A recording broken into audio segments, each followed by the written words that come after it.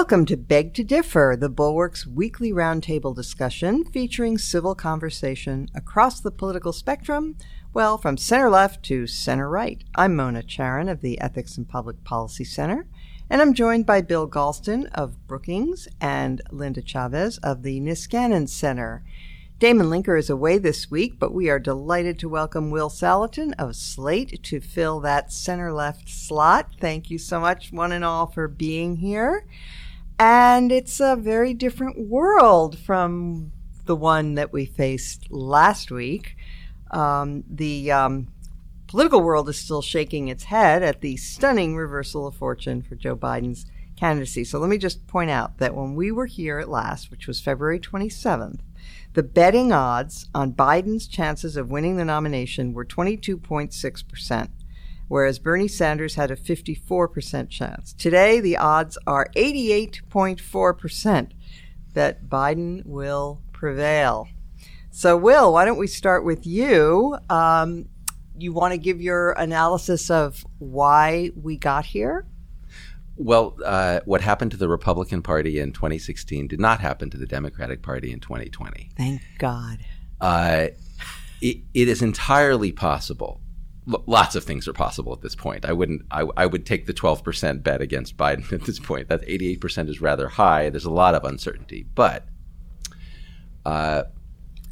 the Democratic Party got its act together just in time. Mm-hmm. I mean, we were about to face the prospect of a presidential election between Donald Trump and Bernie Sanders, which would have essentially not offered a lot of Americans, if not most of them, an option that they considered palatable. And if the opposition party, as we saw in the UK, does not present a viable alternative, what happens is the party that's in power doesn't have any incentive to govern well. And so we have a chance now for Democrats to present an alternative that at least forces the Trump administration and the Republican Party to pay a little more attention to the needs of the American people and to governing well. I noticed when I was listening to various pundits reflecting on political events of the past week, a lot of people's first reaction was to say, well, I was sort of right. Well, I kind of predicted this. And, of course, very few did.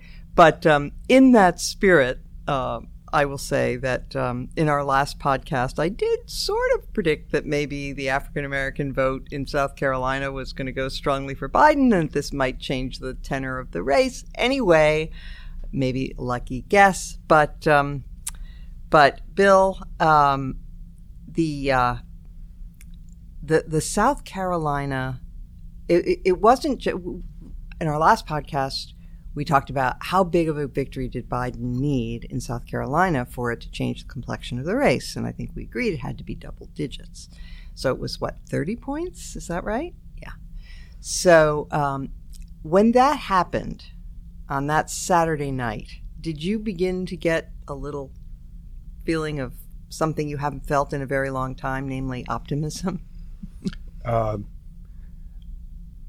It takes a lot for me to permit myself to be an optimist, and has for quite a long time. Yeah. No, I didn't start to get optimistic that something big was happening until the other Democratic candidates who had so conspicuously underperformed not only did the right thing, but they did it in time. They went all in. Mm-hmm. And at that point, it was as though the gates had opened and the entire structure of the Democratic Party decided to come together in world record time. Not the entire structure. Just there is the whole Bernie wing. No. But he's not part of the structure of the Democratic Party. I chose my word. Okay. And enabling Biden to pull off the most conspicuous resurrection since Lazarus. I mean, they're going to be writing about this one for a long time. We haven't seen. I've been following Democratic primary politics now for 4 decades. I can't remember anything to match this, and I'm going to go out on a limb and and say that I think Biden, for all practical purposes, will have the nomination locked up by the end of this month. That is to say, I think he will have a delegate lead that will be insurmountable. Why do I say that? He may win a few on March 10th, based on past form. But on March 17th, Arizona, Florida, Illinois, and Ohio will all cast their ballots. Hillary Clinton won all 4 of those states in the 2016 Democratic primary. We're talking about another 600 delegates to be selected on that day. I think that Bernie is going to be wiped out in Florida.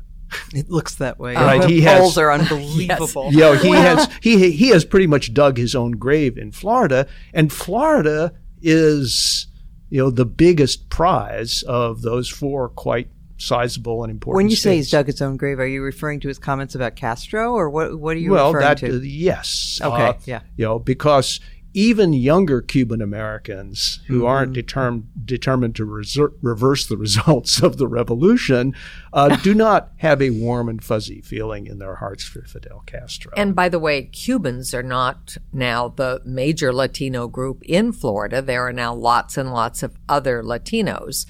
They may be the largest single ethnic group, but we've got Venezuelans there, Nicaraguans there, and others. And Bernie was also, a big fan of the Sandinistas, and he has not really had much bad to say about Maduro or Hugo Chavez. So I think you're right. I mean, Florida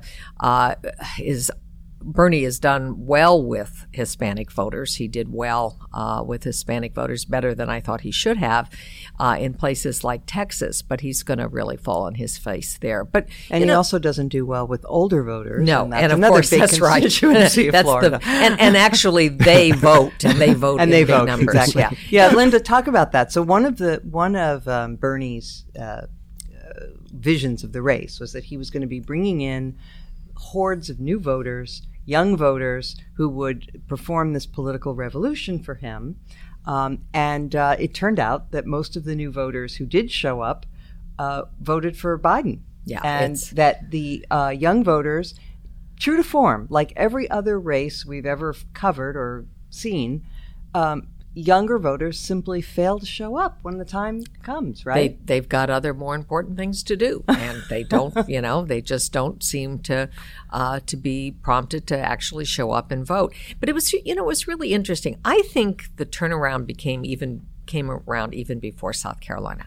I think Biden's performance in the debate, it was almost as if he had nothing left to lose and he was just going to be Joe Biden. And I really thought he did very, very well in that last debate. I think it's time we talked about the role of Jim Clyburn. Oh, well, and of course, Jim Clyburn. So Jim Clyburn not only gave his very critical endorsement to Biden at exactly the time of maximum impact, but he also took Biden in hand and he said, you need to come and sit down and talk to me, okay? Here are the problems that I'm seeing in your campaign. You are too meandering. You're not crisp enough. I mean, people know that you're compassionate and they like that about you, and that's great. But they also want somebody who's a little firm, who's a little tougher. Sharper, tougher. And he in one phrase that got picked up in the Washington Post, he said, remember that when preachers preach, they have the rule of threes, right? You have to explain how it affects you, the Father, the Son, the Holy Ghost. Anyway, he was basically urging Biden to be crisper and more on his message. And during that was before that debate. Mm-hmm. And arguably Biden listened. Yeah, Let me give you a perfect example of concision and the rule of three. Okay. Here's what Jim Clyburn said in 10 words. You can count them. I know Joe. We know Joe. And Joe knows us. Now, that is a rhetorical gem. That's great. It sure is. 10 words, and it's like click, click, boom. Yeah. Right? Yeah. That's the way you deliver a message. Yeah, exactly. Go ahead. I want to agree with the Clyburn part of this and disagree with the Biden part of it. That is to say, Clyburn absolutely did rescue Biden. A lot of people are rescuing Biden. Yes. Biden did not rescue Biden, in my opinion. I don't think Biden had a great debate. I think that in retrospect, Biden was resurrected, and we tend to look back and say it was the debate. He did so well in South Carolina. At the time, my recollection is the commentary was not that he had had such a great debate. Some people thought that, but a lot of people were not particularly impressed. He was run over a lot in the last couple of debates. Well, and also it was hard to see because Elizabeth Warren was so busy riding a tractor over the dead body of Mike Bloomberg. That was the headline from those debates, absolutely, and that helped too. That helped wipe out Bloomberg. But to me, what's happening is not about Joe Biden. It's about Bernie Sanders. If you look back over the entire primary season, Bernie Sanders has held roughly 25% of the vote the whole way, everywhere, except Nevada, which was a caucus. He got a lot of vote out there. All that's happened is that everybody else consolidated behind Biden. And I don't think it was anything marvelous about Biden. I think that the deadline was approaching. They were about to go into Super Tuesday, and Bernie's 25% was about to get him a delicate lead that people felt they couldn't stop. So suddenly the deadline was here, and all the dithering was over, and anybody who didn't really have a great opportunity to win the race realized we got to get together and stop this guy. And they chose Joe Biden. Biden was the only person that they could put up there. And Biden didn't have money, but Biden had name ID, he had favorability. It's true what Bill said. People know Biden, they like Biden. They're willing to forgive cognitive impairment. They're willing to forgive a lot of things because they trust Biden. So Biden was the guy that the Democrats could put up to stop Bernie, and it worked. Yeah, I think that's exactly right. I would add that there's one other factor. I don't know if this played a role, but it may have. COVID-19. When there is a public health possible emergency on the horizon, you don't want a revolution. You don't want somebody who's going to come along and smash all the existing structures. You want somebody who is familiar and comforting and you figure is going to be competent. And that may also have played into this a little bit. Well, I agree with you that it played into it, but not in quite the same way as you're suggesting. I think what COVID-19 has done is made people terrified about the man that is in the White House now, because he clearly is not competent. Yeah, we're going to get to that in our next segment. But the point is, I think that helped this coalescence. We have to have somebody who can beat this guy. And there was never a question about Bernie being able to beat him. I think, if anything, the COVID-19 might have, if Bernie were the nominee, might have, the free health care for all immediately will bankrupt the system, but who cares? We'll all be dead anyway. So I think people want somebody who can beat Trump. Yeah, well, no question about that. Yeah. But just to reinforce your point a little bit, Mona. Michael Bloomberg got Biden wrong in one important particular. He tried to brush aside Biden's experience by saying, well, he's a legislator and I'm a manager. What Bloomberg forgot was that Obama assigned Biden to run the recovery program, which got $800 billion out the door very quickly. It was all set up for scandalous misuse of money, and it was run as clean as a tick. And Biden was the guy who made that happen. He does know how to manage complex processes. And I'm not totally convinced of that. I mean, I remember that stimulus bill. Don't you remember Obama acknowledging later, oh, it turns out there really aren't shovel-ready projects. There's a distinction between that on the one hand and scandalous abuse of taxpayer money on the other.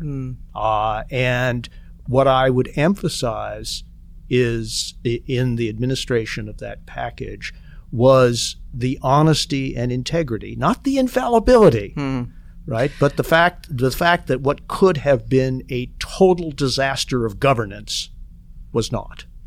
So I want to go back to something Linda said a few podcasts ago when we were discussing the race. No, she's not going to embarrass you, Linda. Because one way I think that you can look at the race is, when you consider that from the moment that he announced throughout the year 2019, Biden was at the very top of the polls nationwide. And then at the end of the year, when we had the impeachment drama, we also had debates, but the impeachment drama arguably put a real dampened his approval quite a bit. The Republican effort to smear the Trump effort, which was then picked up by Republicans across the country, to smear Biden as being corrupt and involved with Burisma and so on and so forth, did work. And I believe, this is now I'm leaving your point and coming to my point, I believe, as I said at that time, that it isn't even so much that they tried to smear him as that he didn't have a good response. Biden didn't. I mean, in a way, the impeachment was a silver platter opportunity for Biden to demonstrate his competence, to make the case that, look how badly they don't want to run against me because I'm the strongest. And he had nothing to apologize for about, yes, his son probably shouldn't have taken that job, but he himself did nothing wrong. It was false that he fired the prosecutor who was going after his son's company. It was the opposite, and so on. He wasn't strong. He did not make those points. And I think that is why voters began to look around and think, well, who else have we got? And for a while, there was a Bloomberg frisson. I remember seeing signs popping up in my neighborhood for him, but boy, it was the briefest. There's all the Republicans in your neighborhood. but it's still a problem, don't you think? It is still a problem. That is going to still be a problem. But he's got to get an answer. He has to figure out how to answer that in a way that is clear and with like 3 points, right? 1, 2, 3. Make the points very crisply. And confidently, don't look so guilty, right? When it comes up, Biden tends to get a little uneasy. I think he's embarrassed because I think it was wrong for his son to take that job. Right. So say that. Yeah. It would be better if he could just say that and get it out there. But, it is very clear. We're going to hear a lot more about Burisma. Now we have the possibility that, they're issuing a subpoena, but it looks like Senator Romney may come to the rescue again and vote against the issuance of a subpoena for Burisma papers. But Trump himself has made it very clear. He's going to talk about this all the time. So Biden and Biden's people have to get a message out there. And it isn't enough for the press, which they have continuously done, to say there's no there and there's really no credible evidence of wrongdoing, etc. They've got to come up with a really strong answer. And I think probably admitting that I wish my son hadn't taken that job. I was, I'm sorry for that. He was an adult, and I was dealing with my decline of my other son, who subsequently died. But he's got to do it in a forceful way. And I think you're right. I think he does look slightly embarrassed when the subject comes up. So he's got to figure out how to get beyond that. I think he can do it with a little bit of shaming too. Saying, that at that time I was dealing with the cancer diagnosis of my other son. You are aware of that, okay? Right. Yeah. And make it push back in that sense. I kind of want to join Bill in the gloom caucus and push it a little further. Okay. It's not good that we and a lot of other people and Jim Clyburn and everybody else have to sit here and coach Joe Biden, and we're trying to give him things to say. He doesn't really know what to say, but the fundamental problem is he's not good. He's not a good presenter, at least at this age. Right. And he requires a lot of coaching. He forgets his lines. He's not. He can't even string together a lot of thoughts in a row. So that's going to be a problem the whole way. Even if we can come up with an answer for him about Burisma or a bunch of other things, he's not good at presenting it, and he won't be good at presenting it. That may be okay if What's really going on is people like Joe Biden and they trust Joe Biden and they're willing to set it aside. So pointy heads like me may look at Joe Biden and say he's not a good presenter, and the voters may say, look, we don't like Donald Trump. We're looking for somebody basically competent, and we like this guy and we trust this guy. It doesn't even mean that Joe Biden has to be a good manager. I mean, Bloomberg is the guy who presented himself as a good manager, but he's such a cold fish. And it really counts for a lot if people like you. Likability. Joe Biden's a very likable guy, and he may get away with things not in quite the same way that Donald Trump has, but in an analogous way. People may forgive a lot of failures on Joe Biden's part because they like him and trust him and feel like he's on their side. Well, there was a very significant Pew Research Center poll that came out just yesterday underscoring just how disaffected Americans are, including many Republicans, with the character of the current incumbent of the Oval Office. And 80% of Americans, including a solid majority of Republicans, say that he is self-centered. And let's decode that. It means he cares only about himself and not about them.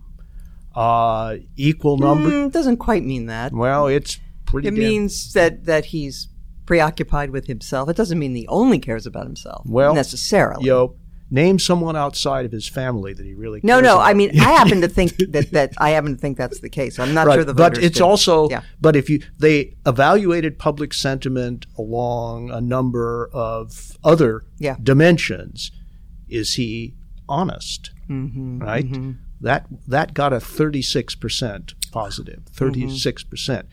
Okay, that means that a whole bunch of Republicans, and they break it down by party, there are startlingly large minorities of Republicans and who will affirm that he lacks a number of positive qualities, and a significant majority of Republicans who affirm that he's self-centered. I think the character contrast with the two of them standing on stage, I'm taking myself out of the Gloom Caucus for a minute. I think that contrast is going to be worth something. It's important that they like him and they don't like the president, but I think these other judgments of character are going to be significant when people are weighing the choice and the balance. It's very positive. And remember the debates between George W. Bush and Al Gore? Mm-hmm. Al Gore had more facts at his fingertips, and he was arguably the better debater on debater points. But he was unbelievably obnoxious and full of himself and condescending toward George W. Bush. Right. And the voters thought that George W. Bush won that encounter because they preferred the guy who seemed more likable. And by the way, I absolutely believe that that's why Elizabeth Warren, despite having these supposedly wonderful debate performances, did not perform well at the polls. I mean, we talked about her put down of Bloomberg, and she succeeded in hurting Bloomberg with that. But I think I said at the time on the podcast that I thought it hurt her. Yeah. I thought her walking across the stage and confronting Bernie Sanders and refusing to shake his hand hurt her. Likability is an incredibly important factor in elections. And you may not simply pick the guy you'd rather have a beer or gal you'd rather have a beer with. But if you come across in a way that is unlikable, that's going to hurt. And frankly, Trump presented himself to a section of the population, at least, as likable in a certain way, even with his nastiness and his cracks. And I don't know. I think the contrast between the race between Trump and Hillary Clinton on the likability scale approached absolute zero on the Kelvin scale. Well, neither one of them was very likable. No, but we all forget. And again, going back to Will's comment. None of us were big fans of The Apprentice, but the American people watched that show. They knew him. When you talk about, knowing Joe Biden, they thought they knew Donald Trump, and a lot of them thought they liked his brand, whether it was his hotels or his ties or, his steaks. Actually, those all went bankrupt. They all did. They all went back, but they still, he sold a product to enough people. Yeah. Enough people were willing to buy it. And by the way, when you talk about these two people being on stage and the self-centeredness, when things are going well for you and the country. When your pocketbook is a little more flush, your 401k is doing better, your kids, have a good job future, you're more likely to not mind that the guy who's getting the policies in place is self-centered. But with things like coronavirus and other things, the stock market fall, other things, people are now suddenly anxious. And I think when you're anxious, you want somebody who can feel your pain and try to soothe your anxieties. And there's one thing that Donald Trump is not good at, and that's feeling your pain. Well, that's a good transition to our next topic, which is the coronavirus. The U.S. now has 233 confirmed cases and 12 deaths, last time I checked. But we're not sure about those numbers because there's a dramatic shortage of testing kits. And the president has handled this. Well, today he did sign an $8.3 billion package to fight the coronavirus, but he more had than only three asked, times what his administration he had asked requested. For $1.25 billion. Which was an amazingly lowball amount for something like this. And he bragged about that, by the way, Yes. when he was signing it. It was Yes. like, I asked for less, they gave me more. That's okay. Yeah. So Trump is handling this the way he handles pretty much everything, which is, speaking of being self-centered, that it's all about him, and it's all about how eager the media or the Democrats are to blame him, and that he's doing a great job, and that he is. Anyway, it's like the world revolves within a millimeter of his own nose, and he cannot see further. And I think the quote for the week. So and maybe this will come to be a serious problem for him. I don't know. I mean, there's many unknowns here, but when you're dealing with other kinds of issues, even impeachment, you can have dueling interpretations. But when you're dealing with an actual outbreak of a pathogen, you really can't spin it. I mean, it's going to have its own reality, and people are going to be aware of that. And now you have people in the government who have accumulated trust over decades, like Dr. Anthony Fauci, who is the head of the NIH Infectious Diseases Bureau, whatever they call it. But anyway, everybody knows, or many people know who Anthony Fauci is, familiar, trusted figure. And he said something this week that was really remarkable. He said, quote, "You should never destroy your own credibility, and you don't want to go to war with a president, but you've got to walk the fine balance of making sure you continue to tell the truth." Now, that is remarkable. We are now in a situation where, because of the crazy pathology of the president needing to be ratified every minute and needing to be praised even when he's lying, you have this trusted figure saying, well, I have to continue to tell the truth, but I don't want to go to war with the president. So what's a guy to do? Well, hopefully tell the truth. And, it really, we talked about it, I think, last week when we talked about Pence being appointed to head up this effort and everybody getting up and giving speeches. And they were mostly about how wonderful the president was and what a great job he had done in stopping this, terrible virus from spreading, all of which, turned out not to be true. But now facts do matter and science matters. And I don't think there's been enough made of the fact that there used to be an office within the National Security Council to deal with pandemics, because it was always believed that you need to be prepared. I mean, that's the whole thing. Preparedness, whether you're talking about preparedness for war against an enemy like the Soviet Union or China or whoever, or preparedness in order to deal with something as nonpartisan as a virus, is part of the competence that we expect from our leaders. And that competence is sorely lacking. So, Will, one of the things that the president did this week is he said that it was the Obama administration that had taken steps unspecified that made it harder for us to fight this virus.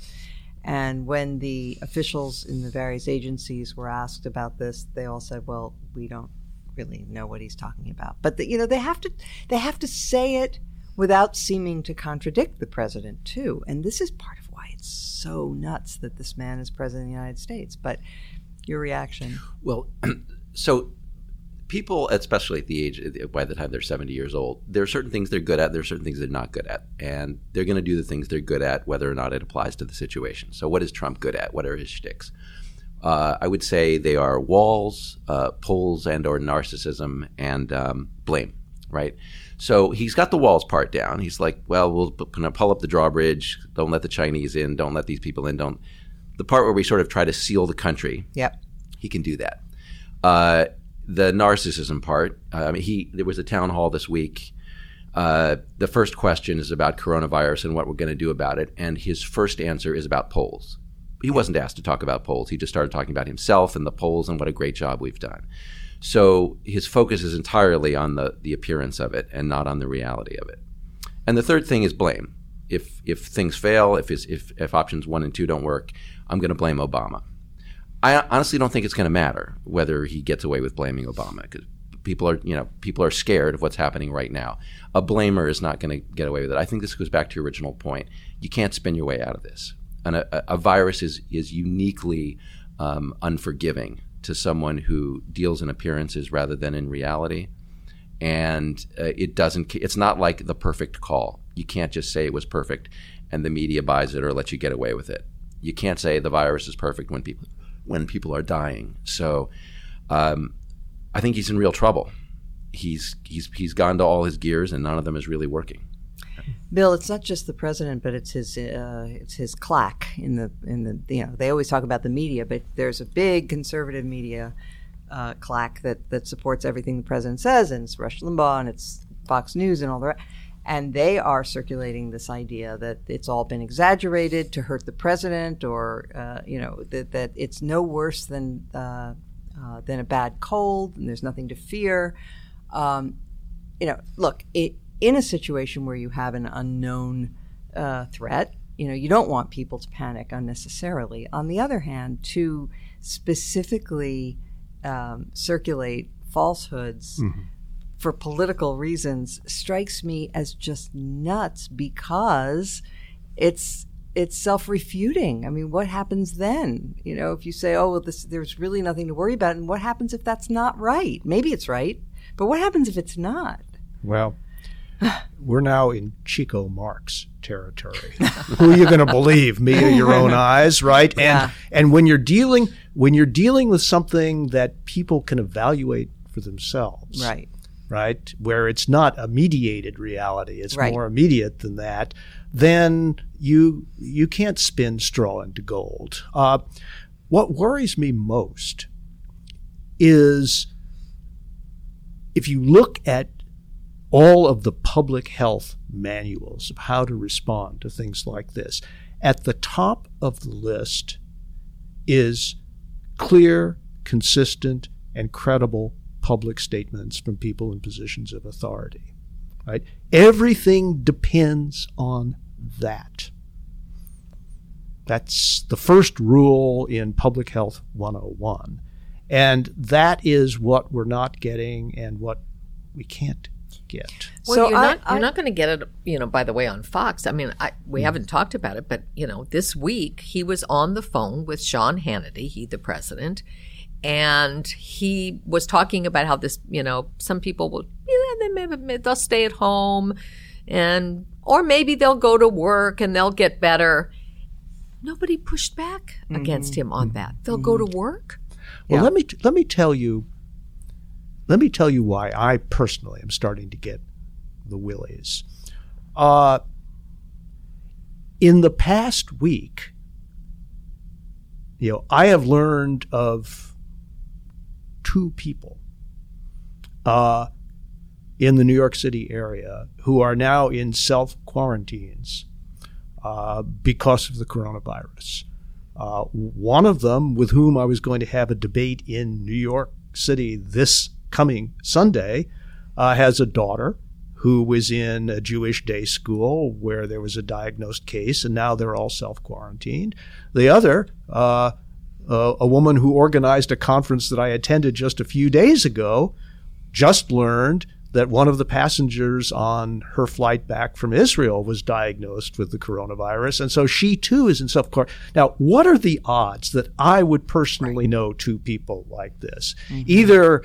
Either this is a huge fluke, or there's a lot more of this going around than we yet understand. I'm putting my chips on the latter. Yeah, let me just, for the sake of fairness, let me just say that not everything that Trump did was the wrong thing. I mean, it was right to limit travel from China. Quarantine is still a correct way to deal with an epidemic. So that was not wrong. It is wrong for him to say, everybody told me not to do it, because I'm sure nobody told him not to do it. Yeah.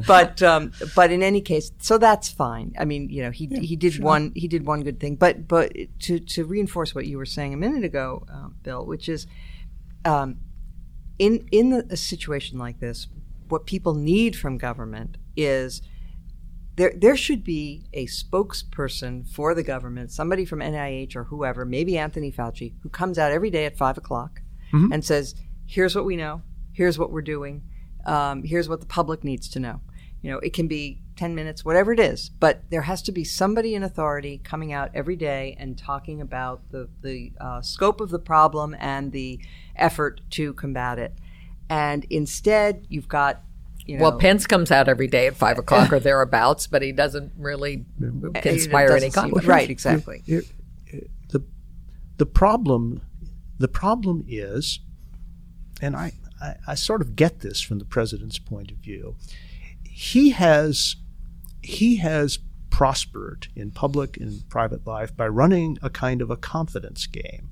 And the confidence game, and I don't mean this in a derisive sense, is he believes that confidence can change the world, and that lack of confidence can wreck the world. And so he has what I'll generously call a theory of the case, namely that the stock market is going to plunge when confidence is lost, and you lose confidence not so much because of objective conditions as because people are persuading you to panic. And so when Anthony Fauci tells the truth and just lays out the timeline for the development of a vaccine and says, at best, we're not going to have an effective vaccine until next spring, right? The president hears that. He says, that's going to panic people. They're looking to the government for a cure now, not for therapeutics, but for a cure. You can't tell people it's going to take a year. And I sort of understand that, but the facts are the facts. Right. So in many, and as everybody around this table has said in different ways, in many areas of life, it's shocking how much Trump is correct.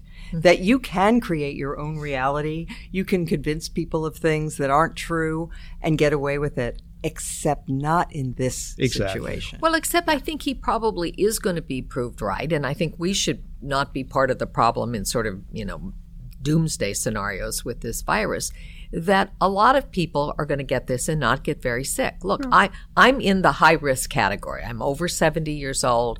I don't have real underlying health problems, but I have asthma, so I've got respiratory problems. If I get it, it's going to be worse than if, a younger, healthier person gets it. But the fact is, a lot of people are going to get it. They're going to get sick. It's going to be miserable. Anybody who has had influenza, as I did in 1968, sicker than a dog. I mean, I've never been that sick in my life. It's terrible. But we're not all going to die. No. And I think one of the things that I worry about is I couldn't believe it when my, sister started and friends in Boulder started sending me pictures of, the shelves in the grocery stores empty. This is crazy. Nobody needs to go out and buy. You cannot buy hand sanitizer now if your life depends on it, and it may. But don't panic. but I think we have to be sensible, and it all goes back to questions of numbers and people not sort of understanding. yes, there's probably many, many more cases. I would say there are probably thousands of cases in the United States now. I don't think that's an exaggeration. If you know 2, and we just got reported last night that in Montgomery County there are 3, and who knows if right outside Washington, right D.C. outside of Washington, D.C. That's right. So it's going to be everywhere, but not everybody is going to be sick. But we still have to have competence, and we have to be able to deal with the people who are going to be very sick. And that's the real worry, is that we are not equipped, even though it's going to be a small fraction of the people who get it.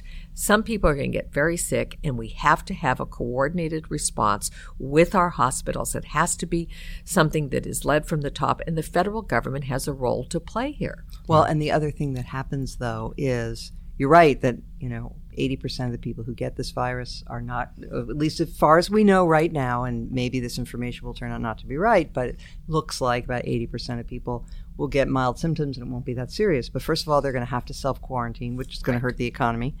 And second, there will be many, many more people among that 20% who do get very sick who are going to need to be in hospitals. And first of all, we don't have that many quarantine places in hospitals. And it means it's going to take resources away from people who get other diseases and other emergencies that have to be dealt with in hospitals, which can really present quite a challenge for us as a country. So it is potentially really, really serious. And I think that's why the stock market has proceeded to go down. The Fed dropped interest rates by 0.5 point, which I thought, I don't know that much about interest rate policy, but that struck me as really beside the point. I mean, it's not that people can't get loans. I mean, that's not the issue. We're getting too close to zero to have to be able to have a continuous. I wasn't even aware they could share with a 0.5 point to give. Yeah, exactly. And Chairman Powell said, he even acknowledged, somebody said, well, maybe we don't really need an interest rate cut right now. And he said, yeah, but this is the only tool we have, so we're going to use it, basically. Right. Well, or words to that effect. Exactly. So, As soon as Linda used the words federal government, that just takes us out of Donald Trump's wheelhouse, right? Yes. I mean, you get into a situation where if it's not about putting up a wall, if it's not about PR, if it's about spending, if it's about resources or preparedness or having spent the resources to be prepared, to have the people on staff, to have the medical personnel, to have the research there, this is not something that the Republican Party tends to excel at. And a lot of elections have been decided. Or the Democratic Party, sorry. I mean, no, the private sector tends to excel at this far better than government. The Democratic Party at least has a reputation for spending money to deal with domestic problems. Yeah. So a lot of elections are decided by voters saying, we need the mommy party now or we need the daddy party now. And right now, a lot of what's needed is not what the Republicans are known for. And that's going to hurt them. That's true. Let me make a governance point here, looking across the Atlantic for just a minute. Boris Johnson stood up in Parliament a day or two ago and said, we have a law where sick pay kicks in on your 4th day of being sick. And that's a problem because a lot of people are not in a position to forfeit days 1, 2, and 3 of pay. They may not have that kind of arrangement with their employers. So we are quickly going to change the law so that sick pay kicks in on day 1 so that people won't be cross-pressured deciding when they feel ill whether they should go to work or not. Mm-hmm. Okay, compare that to the system in the situation in this country where there are tens of millions of workers who are facing day 1 losses, and these tend to be at the lowest pay levels who really can't go without 1 or 2 or 3 days' pay because they're living from not only paycheck to paycheck, but day to day. This is, I think, a big wake-up call for the United States, that we have to align individual incentives with the public interest, and sometimes that requires public intervention in order to achieve that alignment. And this is not a singular case. Well, maybe. This is a test, Republicans, on this podcast. Maybe. I would prefer, I imagine, I think there are, health savings accounts, for example, are the kind of thing where people could have tax-free savings where they could put money away for just such a situation as this, and that might be a better way. Well, Mona, I'm going to break with you. Okay. Even as a We conservative, forged a winning coalition. I'm sitting here with my cup of coffee that I just picked up from a low-wage worker, and one of the things I thought about it was, well, if there's somebody who's likely to get sick, it's these people who are in these jobs where they're constantly in touch with people, and they're touching my food, and I'm blithely drinking it. So the problem is, I think, as Bill suggested, that low-wage workers don't have savings accounts for anything, much less health. And one wonders if you were being creative. We have very low unemployment. I don't know what the unemployment, we have unemployment insurance that employers pay to take care of unemployment. Somebody in government ought to be looking at sources of money that could be redirected and used in a way to help promote public safety. Because this is a public safety issue, and we don't want really sick people. Even if it's a small number, even if only a small number are going to die, we don't want people going to work in industries where they're, having intimate contact with other people when they're sick, when they've got the sniffles even. I want to join in with Bill, and I want to push this. I've done a lousy job of representing the left, and I'm going to do a lousy job of representing it on some other topics. So let me really push on this one. This is an area where socialists, that is, social democracy, European socialists, tend to do a lot better. First of all, we're dealing with a herd situation. It's a virus. What I do affects other people. You can't have a libertarian situation where I don't feel like observing these measures about cleanliness because you're going to infect other people. So where herd concerns come up, collectivism tends to do better. Secondly, socialists are much better about giving people security. So back to Bill's point, if you give people the security of knowing, look, your checkup is covered, your test is covered, your staying home is covered, that lets people behave in a way that is more helpful to the group, to the collective, which again in this situation is useful. So it may be that this virus is a context that makes a case for, here's where a lot of what we call left-wing ideas apply well. But it could be temporary. I mean, I'm not arguing that we change unemployment compensation, to cover sick pay forever. But when you have a health crisis, there might be a way in which you can, again, divert some of the programs we already have and help pay for. Well, not to sound too partisan, but this is a president who has discerned emergency after emergency that does not exist. Right. Now, this is a real one. I know. Surely let's one take of the that wall 127 grants of emergency power that the Congress has recklessly given to the executive branch over the past 40 years can be deployed on behalf of public health. Yeah. Is that too much to ask? No, that's right. That's absolutely right. And there was no danger of the caravan coming, but the coronavirus is coming. All right, let's spend a few minutes on this Taliban deal because it's really quite amazing. They have announced a deal that supposedly the U.S. would be negotiating directly with the Taliban and leaving out our Afghan partners who are the democratically elected government of the country. And it looks an awful lot like a retreat and a defeat for the United States. It would guarantee that the Taliban would that the government would release 5,000 jihadists that are in their custody. It would the U.S. Would promise to withdraw half of its forces within the next few weeks, and then all of our forces within 14 months. In exchange, and this is an amazing thing when you consider that how much time on the campaign trail Donald Trump spent excoriating the Iran deal, saying, we gave away everything, we got nothing. Well, here he's giving away everything, and in exchange for a promise that the Taliban will prevent al-Qaeda from threatening the United States in the future. But there's no enforcement mechanism in the deal, and it's purely a promise. And it's even worse than that because, the deal was signed Saturday, and in the next 4 days there were 76 attacks by the Taliban, including a big attack on Kunduz in which they killed a number of people, and they executed Afghans. They executed these Afghan forces, literally came up, shot them in the head.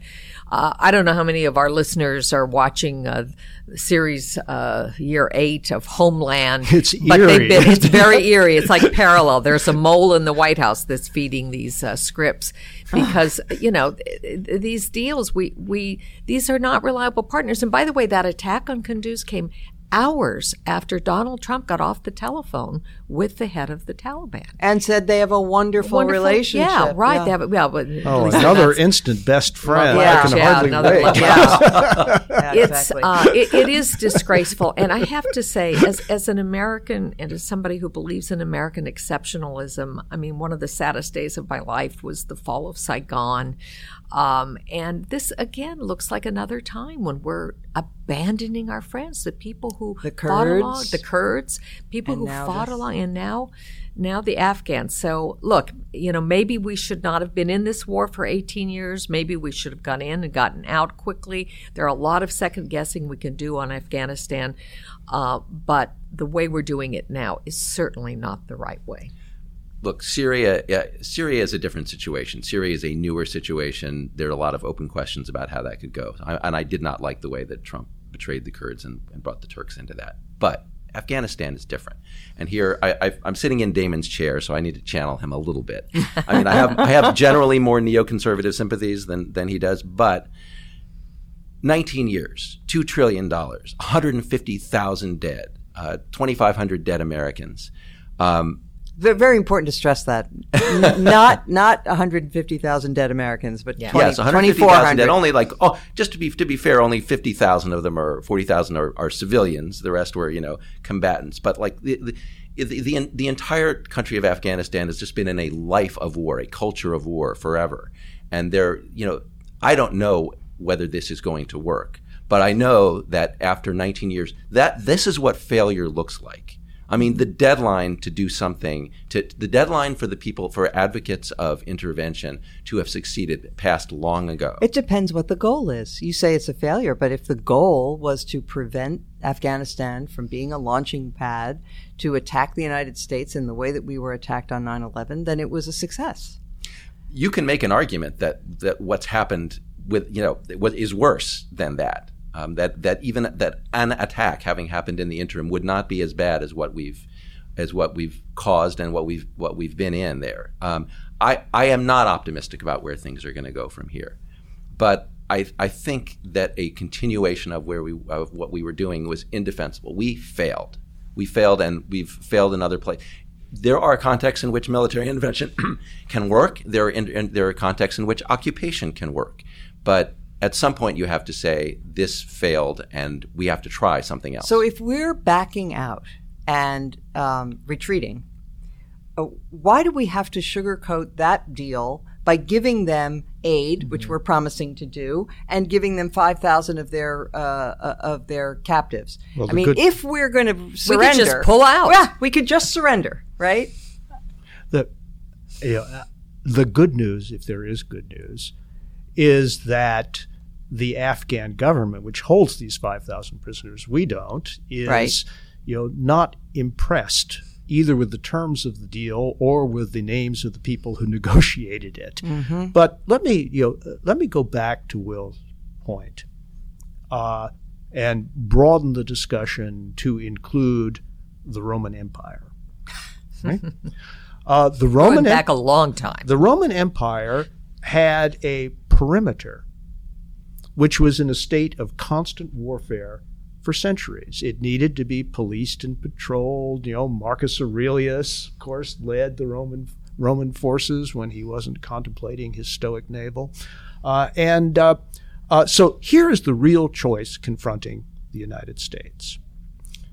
We cannot win in Afghanistan no matter how long we stay, because, as generals have admitted, there is not a military solution. However, we can prevent outright defeat if we remain indefinitely.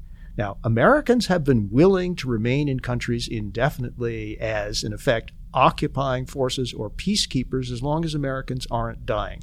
The honest presentation of the options facing the American people are defeat in Afghanistan via the withdrawal route, or continued bloodletting, including a diminishing but still significant number of Americans in the name of avoiding victory for the Taliban. That is the real choice. Are we willing to remain with our forces indefinitely? What I find distressing is that all of this gets played out in a crazy sort of alternate reality where those choices, which you're right, those are the real choices that we have to make, are nowhere any part of the conversation. You're going to have people screaming about endless wars. You're going to have you're going to have Trump saying this is the greatest deal that could ever possibly have been gotten, and only I could have done it because I am strong. And whereas this is a very weak action, but he's going to portray it as strong, and a lot of people are going to buy it. And so we're not actually going to deal with the reality. And well, that is true, but here's the political reality. Kabul will not fall between now and the presidential election, right? Henry Kissinger was once asked what we got out of our negotiations with the North Vietnamese, and his response was a decent interval, which wasn't quite right, but that was what he said. This is going to be an indecent interval, but one that will serve the president's political purposes in the same way that having the Supreme Court not hand down its decision on the Affordable Care Act until after the election serves his political purposes. I'm not totally sure you're right about Kabul not falling. It could. The explosion today that killed 32 people in Kabul was not an encouraging sign, although interestingly the Taliban have declined to accept responsibility. And by the way, part of this deal is that the Taliban are going to do everything, they're going to prevent al-Qaeda from launching attacks. But just as you all pointed out, just since it was signed, there are all these attacks all over Afghanistan perpetrated by the Taliban. And what does Mike Esper, our Secretary of Defense, say about it? He says, quote, "The Taliban are honoring their piece of the agreement in terms of not attacking U.S. and coalition forces, but not in terms of sustaining a reduction of violence." Oh. And then he said, keeping that group of people on board is a challenge. They've got their range of hardliners and softliners, so they're wrestling with that too. Well, then how good are they as negotiating partners? All right. Well, moving right along. Yes, we'll see where that goes. All right. Now our final segment, something we want to draw attention to, or something that someone on the other side wrote or said that we agree with. So I will start. Hard to believe, but Michelle Goldberg had a piece in the New York Times this week. I almost always disagree with her pretty comprehensively, but her column, which appeared before Super Tuesday, was a column about Bernie Sanders' interpretation of the race, and where she pointed out, based on studies and other things, that Bernie Sanders cannot count on new voters, that just isn't happening, not going to happen. And anyway, so I thought that since I know she is somewhat sympathetic to Bernie Sanders, I thought this was an honest column, and I agreed with it. So good for her. Well, I am going to point to an article that appeared in the Wall Street Journal in the tech section of the Wall Street Journal. It didn't get a huge amount of attention, and that is that Facebook removes Trump campaign ads citing census interference policy. Apparently, the Trump campaign was putting up ads. They look like they were some sort of a census form. They were really a way to gather your information and then direct you towards the campaign. And Facebook finally said no to an ad. But that does tell you that, the Trump campaign is going to be very, very savvy in using these kind of techniques. And it is going to take some vigilance to stop these on scurrilous kinds of things from happening. And by the way, the Democrats will use them too. Will? I'm going to do the hardest thing for me, and that is to defend Donald Trump. So about a week ago in South Carolina, Trump went to a rally and talked about coronavirus and said, referring to the Democrat, he said, this is their new hoax. He talked about impeachment, then he talked about the virus. And this was widely interpreted in the next couple of hours and in the week since as Trump saying the virus was a hoax. I definitely saw Mike Bloomberg saying that Trump said it was a hoax. I saw other Democrats saying that Trump said it was a hoax. Elizabeth Warren said it. Elizabeth Warren. Trump did not say it was a hoax. There are a lot of things that, Trump lies all the time, and nobody should trust anything that he's saying about the virus. Things that Trump says about the virus may turn out to be true, but never because Donald Trump said them. However, it is just not true that he called it a hoax. And this is a difficult thing for Democrats because they hate Trump, and it would be really advantageous politically for people to believe that he said it was a hoax, and it looked like he said it was a hoax. But in fact, he didn't. And I think Democrats have to decide, are they going to be the anti-Trump party, or are they going to be the party that, unlike Donald Trump, tells the truth, even when the truth doesn't help them politically? And I think this is one of those cases. Yeah, good point. The world's largest democracy is descending into ethno-nationalist violence, and the world's oldest democracy is not even trying to do something about it. I'm referring, of course, to India, under the leadership of a Hindu nationalist whose true colors are emerging more and more clearly after his successful re-election campaign. As someone who's concerned with democracy abroad as well as at home, and concerned about what democracy here at home can do to strengthen democracy abroad, I am profoundly worried. We're talking about close to 1.5 billion people who've conducted a pretty successful experiment against the odds in multi-ethnic democracy, which depends on a civic conception of citizenship and of the nation. And in a diverse country like that, and in a diverse country anywhere, including the United States, ethno-nationalism is pure poison. And that's what's going on in the Indian subcontinent, and it saddens me and scares me. Well said. Until next week, thank you all.